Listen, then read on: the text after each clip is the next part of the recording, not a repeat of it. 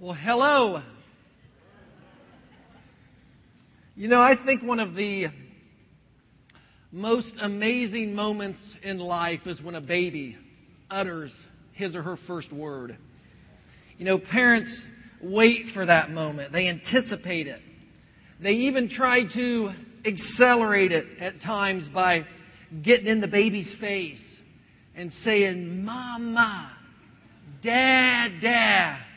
Or in my case, Pappy. And I know moms and dads who actually spend hours coaching their child, persuading their child. And it all seems kind of silly to me, really. I mean, who cares, right? It's not like I go around bragging because all three of my kids said Dad first.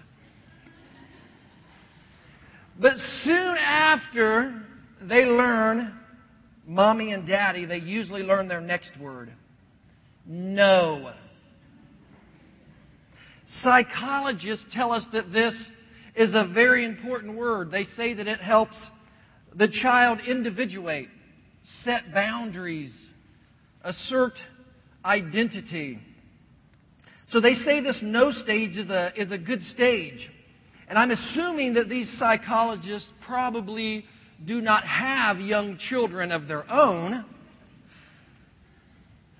But it also happens around this time that kids pick up another word that they use a lot. Maybe when someone wants to play with one of their toys, or maybe tries to wear some of their clothes or taste some of their food. What is this word? Mine. And this becomes the favorite word. Everything's my toys, my stuff, my room, my food, mine. Mine, mine. But it's not just kids, though, is it? I mean, some people go to their grave with this being their favorite word. I mean, they may not say it out loud, but it marks them. It's on their wallet. It's on their checkbook. It's on their house. It's on their car. It's on their time, their entire life. Mine, mine, mine. And ultimately, the day will come when you will say one of two words to God. Either you're going to say, yours, God, everything I have, everything that I am, yours, God. Or you will say to God, mine. I give you nothing. I submit nothing. So the day is going to come when every human being, everyone here will say to God one of two words, yours or mine. One word's heaven, one word's hell. And God's going to say, okay, either way. I receive you, I receive your life as a gift, or God will say, I'll allow you to be separate from me for all eternity. We've been talking about David all summer long. We've been doing this series about David. David was a true champion. David was a true champion that said the word yours to God. Now, we discovered in the weeks previous that there's many areas of David's life where he messed up. I mean, a lot of things that David messed up bad. He mishandled sexuality, power. His family, as we're going to see later on in this series, was largely a disaster. He was not always honest. But I will tell you one thing that David got right. He had a generous heart. David loved to give. David loved to share. And I feel that this is important because there's so many people that get defeated in this area of the Christian life. Because I think a lot of people in churches, they wonder, does what the Bible teaches about possessions and materialism and so on mean that I'm supposed to give away everything that I have? Should I feel guilty about owning or enjoying anything? I had a gentleman in the church approach me once. He said he wanted to voice his opinion, and he wanted my honest opinion on something. He was angry. He was upset because he didn't feel that our pastor, Chris, was representing the Christian lifestyle very well. I asked him to explain why he felt that way, and he told me that the big nice house the Bunches lived in was a slap in the face to the congregation. I reminded him of our pastor's master degree that he worked very hard to attain. I reminded him that our pastor married a doctor that had worked very hard to get where she was, and that being successful because of hard work and wise managing of money is not against God's plan. Still not deterred, I told him no one in this church gives as much as the Bunches do. Neither time nor money. And it's true. Their success is only overshadowed by their generous giving. With still no success in the persuading department, I finally told him he needed to mind his own business and he needed to take care of his own personal walk with Christ.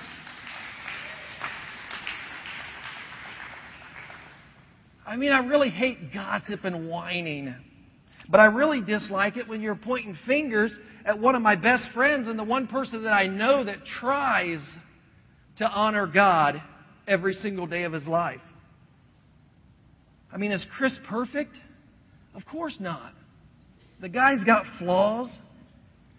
If you stood my son, Ethan, shirtless on stage, and you stood Chris shirtless and made him flex,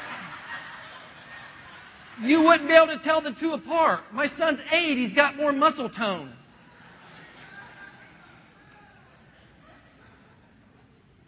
Also, Chris is not always the smartest guy in a room. You know, he called me one day. It was in the winter. It was -5. It was freezing out. And he called me to tell me he was in Ball State. He had a flat tire and he didn't know how to use his jack. So he sat in the warm truck while the heater was running, which now that I'm thinking about it, that was actually pretty smart because he was warm and I was risking frostbite on my fingers as I was changing his tire. But he honestly does try to honor God with his actions. I mean, the Bunches are in Kenya, as you know, right now, on a mission to help with orphans and AIDS. I mean, I don't think that's misrepresenting the Christian lifestyle or leading the congregation astray. And that person honestly left the church after our conversation. You know, God's plan is not that you have to give everything away. It's not that you can't enjoy what you have worked hard to get. It's just that you don't want to drift into the standards that our society has regarding material possessions. That becomes the problem. The Apostle Paul said in Romans 12, verse 2, "Do not conform to the pattern of this world." Meaning, basically, don't let this world squeeze you into its mold. And I don't think there's an area of life where Christians get squeezed into the world's mold more than this whole area of material possessions. And I think David has a lot to teach us in this area. David didn't live like a hermit, and he wasn't called to by God.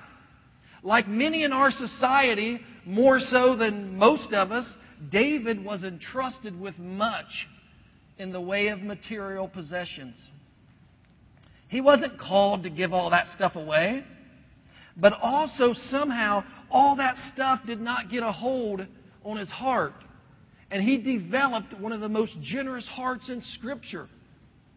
And I believe that he can be a role model for us, a very important one, to help us get clarity on this question: what does a generous heart look like?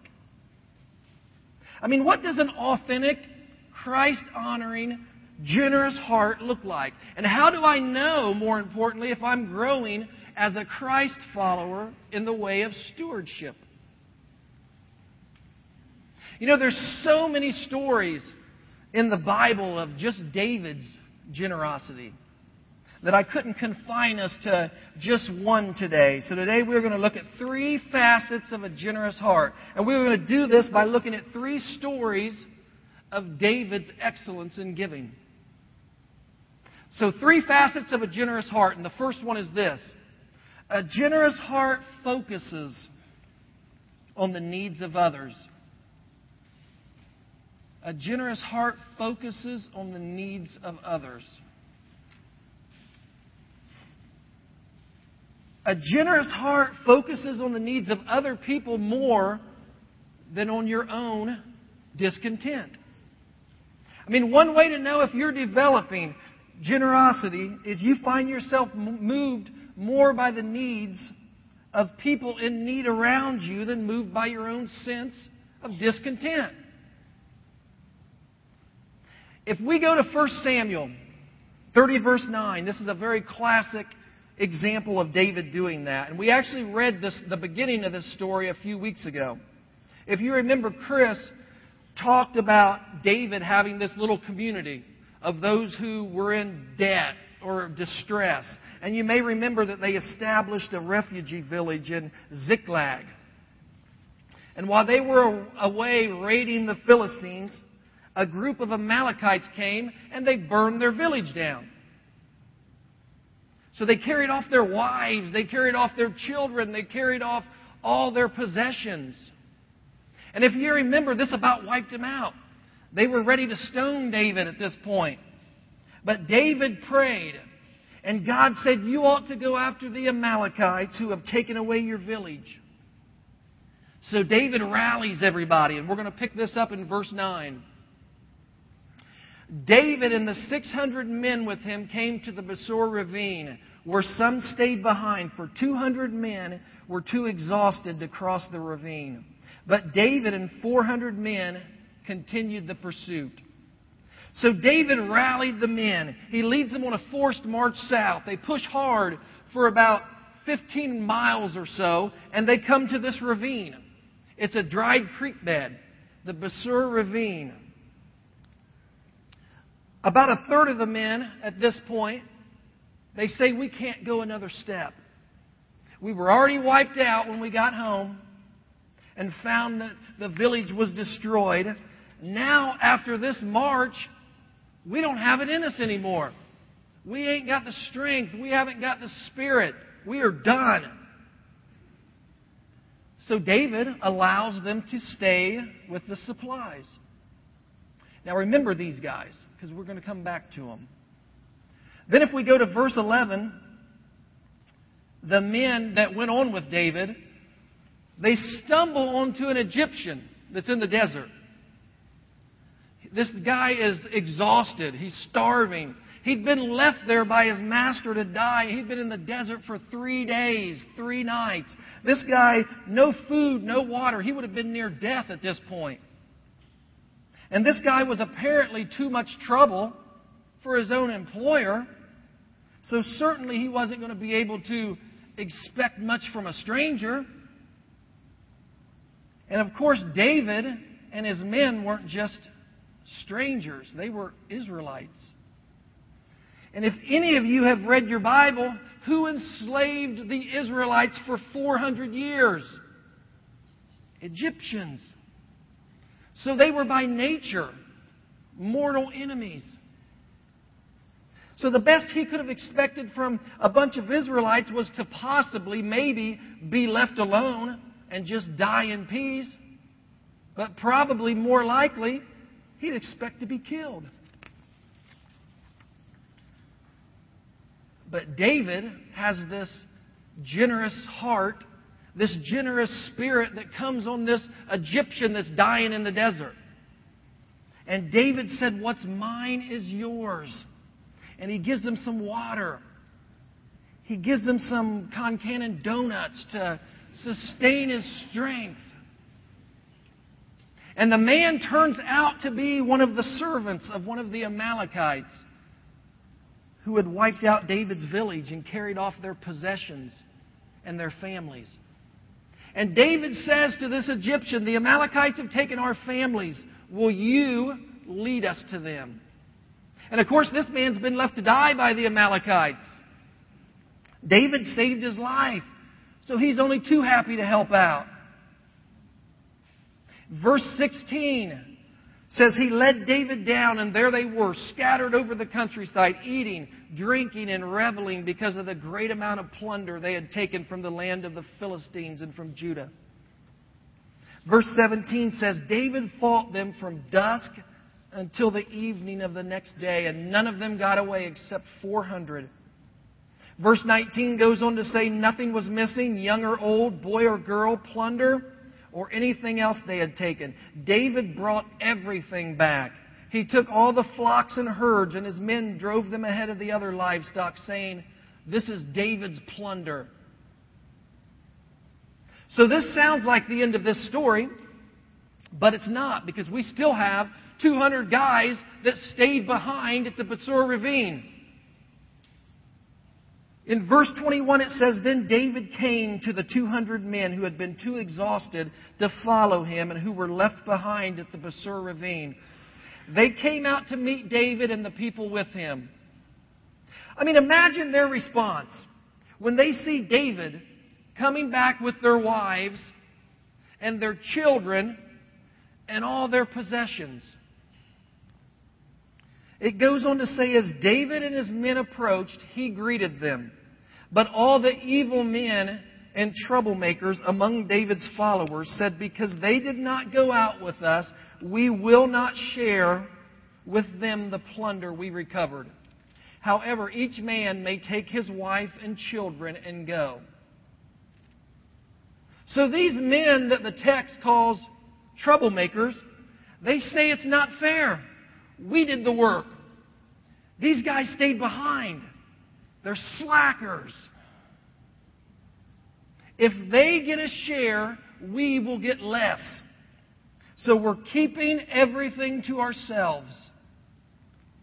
So they look at the 200 men who had been exhausted and stayed behind, and they see these undeserving parasites who's going to eat into their profits. And that is kind of the way that the world works. I mean, generally, when we see people in need, we sometimes think that giving to them would threaten our fulfillment and our security. You know, we live in a world that says the secret to fulfillment, the secret to security is more stuff. And giving to other people would mean less stuff. Now look at David in verse 23. David replied, no, my brothers, you must not do that with what God has given us. He has protected us and handed over to us the forces that came against us. And I love his courage right here. He says, who will listen to what you say? The share of the man who stayed with the supplies is to be the same as that of him who went down to battle. All will share alike. So what I want you to notice in this text is the connection between David's gratitude to God and David's desire to be generous. Because David says to the men in the 400, you're thinking about stuff wrong. We were all once a group of discontented, in-debt fugitives. And now we have all this stuff. But we only have it because God was gracious and generous to us. So how can we not be gracious and generous to others? So here's the point. When David has a financial choice to make, he begins by thinking about how gracious and generous God has been to him, and then he asks, how can I be like that? How can I be like that now? And I tell you, anytime you face a financial choice, if you start by thinking about how gracious and generous God has been to you, it's hard not to want to be gracious and generous to others. That is what a generous heart does. That is what a generous heart looks like. But our world doesn't always work that way. Harvard economist James Dusenberry, after the Second World War, he wrote a classic discussion about what drives America's financial behavior more than anything else. And he is the one that coined the phrase, keeping up with the Joneses. He was not talking about them Joneses, Sarah and Bronson. He was speaking of materialism. If the Joneses have it, I've got to have it. And we do crazy stuff to get it. I mean, we kill ourselves to get stuff. We end up working at jobs we don't even like, to make money to buy things that we don't even need, to impress people that we don't even really know. And even then, it's not over. I mean, what do you do when the Joneses refinance? I'm going to tell you what you do. This here is going to save everybody a lot of time. It's going to save everybody a lot of money. You declare the Joneses the winner. Declare them the winner. You say, you win the house game. You win the bank account game. You win the car game. You are the winner. Decide that you're going to stop comparing yourself to what other people have. You need to stop acquiring based on what the neighbors have, or what your coworkers have, or what you see on TV. Begin to practice gratitude for what you have, so that you are motivated more by others' needs than by personal discontent that you can never be satisfied once you start going down that road. So the first facet of a generous heart is to focus on the needs of others. Here's the second facet of a generous heart. Generous hearts look for opportunities to give. They look for opportunities to give. They're proactive. They are intentional. Another way to know that you're developing a generous heart is you start looking for opportunities to give, not just opportunities to acquire. Now in 2 Samuel 24, verse 18, there's been a very destructive plague in Israel. God stretches forth His hand to stop the destruction. Jerusalem is saved. And we are going to pick it up here in verse 18. It says, on that day God went to David and said to him, go up and build an altar to the Lord on the threshing floor of Ironhew the Jebusite. So David went up as the Lord had commanded through Gad. When Ironhew looked and saw the king and his men coming toward him, he went and bowed down before the king with his face to the ground. Ironhew said, why has the Lord the king come to his servant? To buy your threshing floor, David answered, so I can build an altar to the Lord, that the plague on the people may be stopped. Ironhew said to David, let my lord the king take whatever pleases him and offer it up. Here are oxen for the burnt offering. Here are threshing sledges and ox yokes for the wood.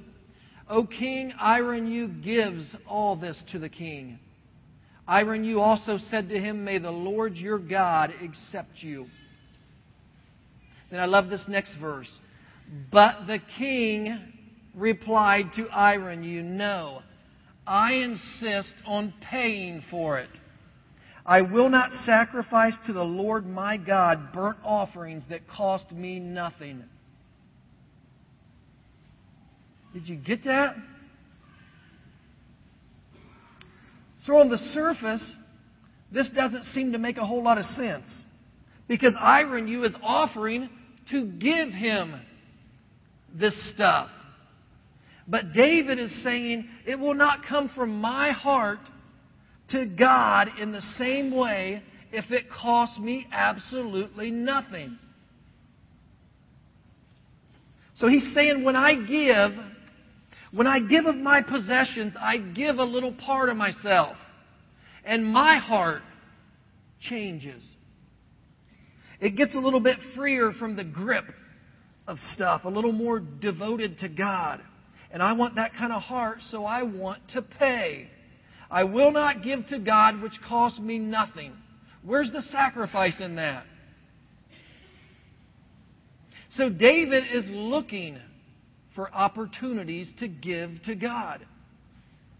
Now this is so countercultural because our world is obsessed with opportunities to get, with opportunities to acquire.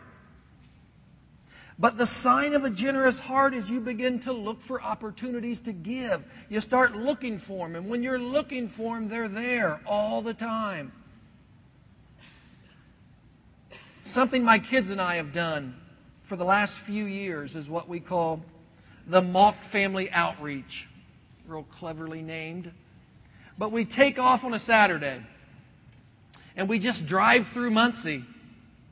And we just look for ways to reach out to people.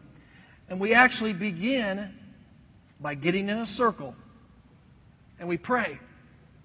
And we ask for God to show us people that are in need. People that are needing something that day from us. And then we drive. And then we search. Each child has input into whatever they feel they're being called to do. My son usually feels called to get some ice cream and bubble gum, but who am I to argue with God, So, but we've given out random cash to strangers. We've bought meals for the homeless, Christmas gifts for people at the holidays.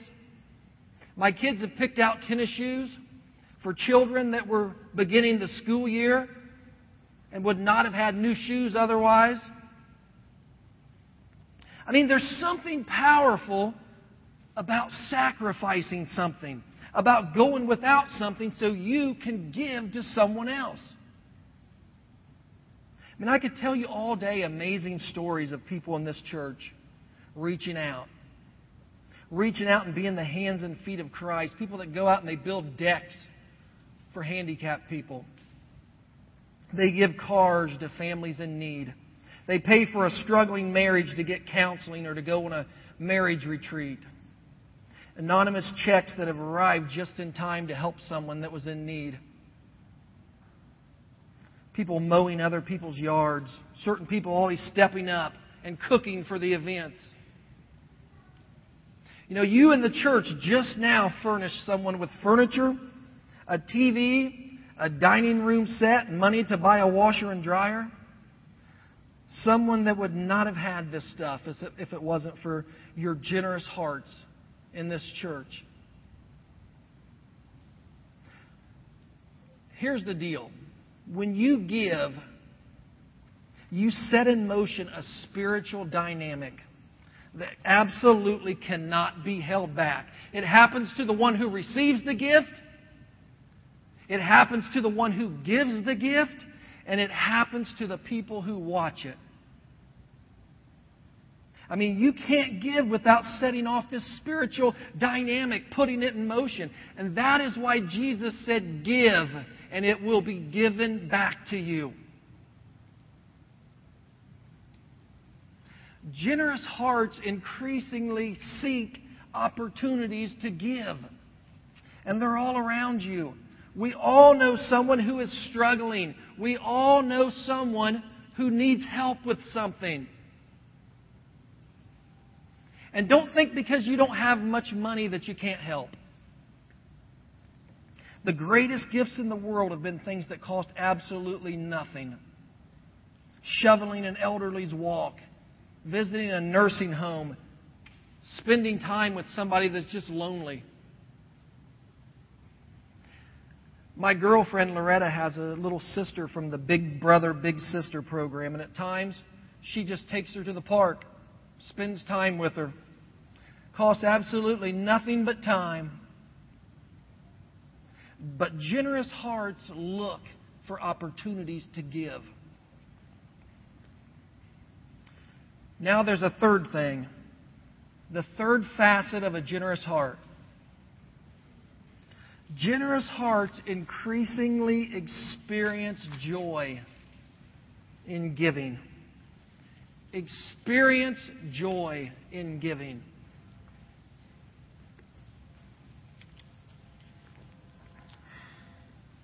Generous hearts find themselves filled with gladness more and more when they give. I mean, that's one of the ways you can tell you're developing generosity, is that you like to give more. If we look at 1 Chronicles 29 now, in this section, David is leading the people in giving gifts for the building of the temple.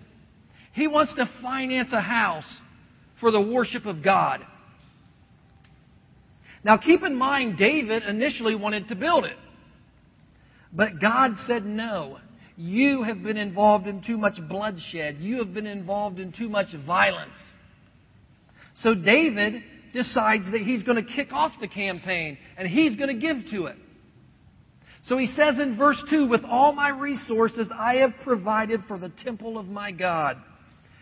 He says in verse 3, besides in my devotion to the temple of my God, I now give my personal treasures of gold and silver. And then he goes through this long, extravagant list of giving, and it actually fills him with joy to be able to give in such a way. And then all of a sudden what he's doing, gets contagious. And at the end of verse 5, he says, now who among you are willing to consecrate yourselves today to the Lord? In other words, to give as I've set the example. And if we look at verse 6, this is one of the greatest pictures of the joy of giving and how it can impact an entire community. It says, then the leaders of families, the officers of the tribes of Israel, the commanders of thousands and commanders of hundreds, and the officials in charge of the king's work gave, what's the next word say? Willingly. And I want you to notice how often that comes up. They gave toward the work on the temple of God. Look at verse 8. Any who had precious stones gave them to the treasury of the temple of the Lord in the custody of Jehoiada the Gershonite. The people rejoiced at the willing response of their leaders, for they had given freely and wholeheartedly to the Lord. David the king also rejoiced greatly. Now in verse 14, David is praying to God. He's leading in a prayer at the joy at this giving. And he says, but who am I? And who are my people that we should be able to give as generously as this? So notice his perspective on giving. It says, everything comes from you, God, and we have given you only what comes from your hand. We are aliens and strangers in your sight, as were all our forefathers. Our days on earth are like a shadow without hope. O Lord our God, as for all this abundance that we have provided for building you a temple for your holy name, it comes from your hand, and all of it belongs to you. I know, my God, that you test the heart and are pleased with integrity. All these things have I given willingly and with honest intent. And now I have seen with joy how willing your people who are here have given to you. So I want you to notice two things about that. One is David and his people are facing a project on a scale that they have never come close to before. I mean, this could have been overwhelming for them. But notice David's perspective.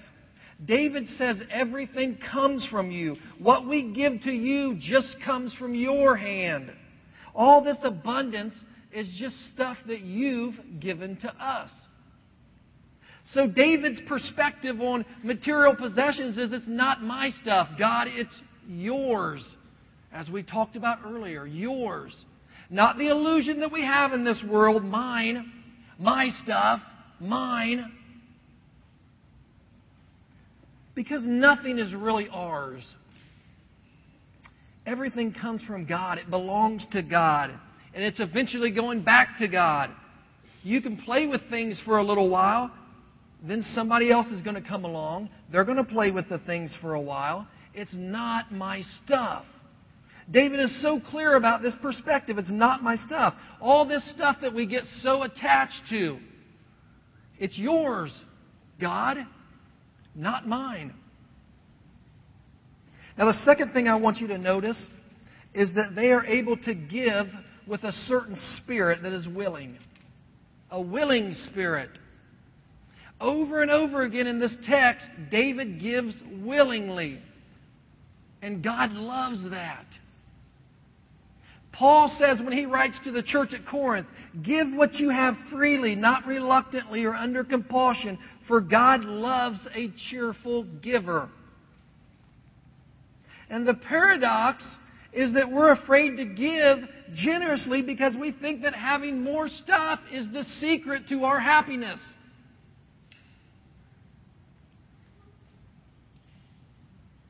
I mean, that is just not a good long-term strategy. Have you ever met a really, really happy, really joyful, greedy person? Absolutely not. And in this story of giving, if you think it was joyful for them, what do you think it must have been like for God? Watching it. In God's heart, seeing all this generous giving, seeing His people actually get it. First David, and then the leaders see David giving, and they give. Then the people see the leaders give, and they're filled with generosity, and they give.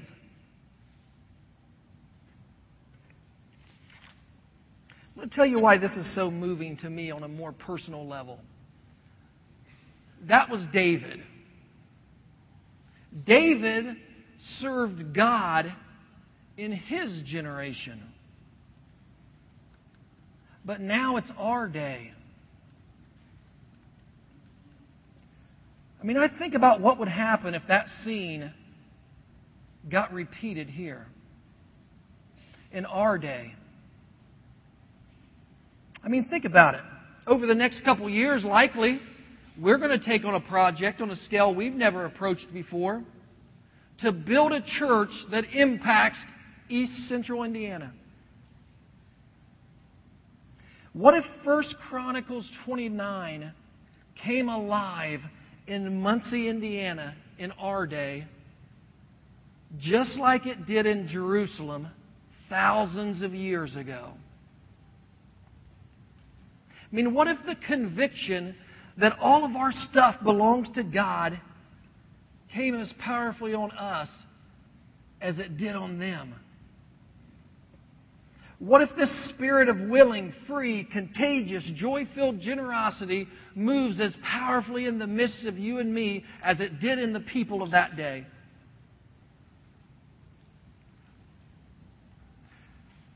Verse 12 says, the people rejoiced in the willing response of their leaders. I mean, what if the leaders of this church, those of us who lead, you small group leaders, you that are involved in certain ministries in this church, the partners of this church, what if we get so fired up by the spirit of generosity to God that all of a sudden other people see it? What if people see it that just come to the service on Sundays and it starts to get contagious to them? As Chris mentioned, we just had Soda Pop Sunday last week. We raised $1,865. That was besides the offering. That money saved the lives of 3 children. Think about how powerful that is. 3 less children will die because of your generosity. I mean, what if we become the kind of church where generosity becomes contagious?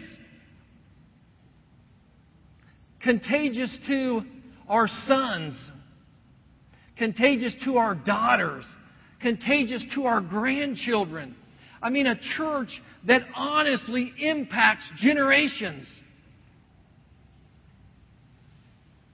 So that in a world where for centuries upon centuries human beings have grown up saying, mine, mine, there's going to be a community that gets raised up who have learned to say to God and learned to say to the people that God loves so much, yours.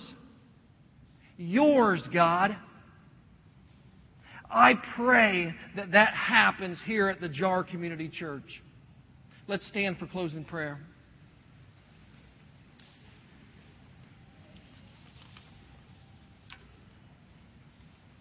The prayer team will come forward too if anybody needs prayer for anything afterwards.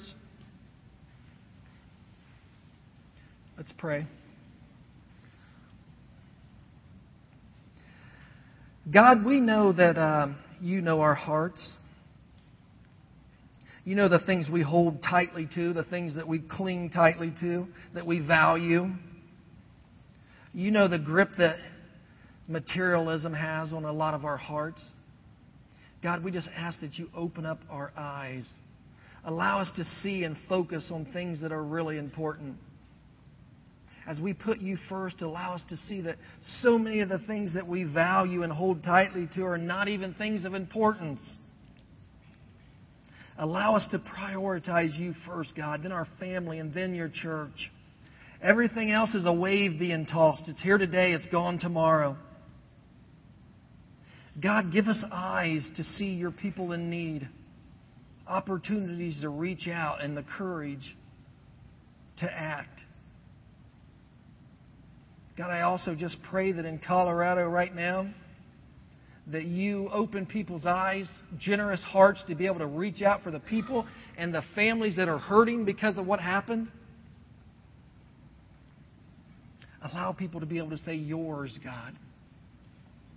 In Jesus' powerful name we say, amen. Know you're always loved in this place. Have an awesome week. Next week we will be talking about a compassionate heart.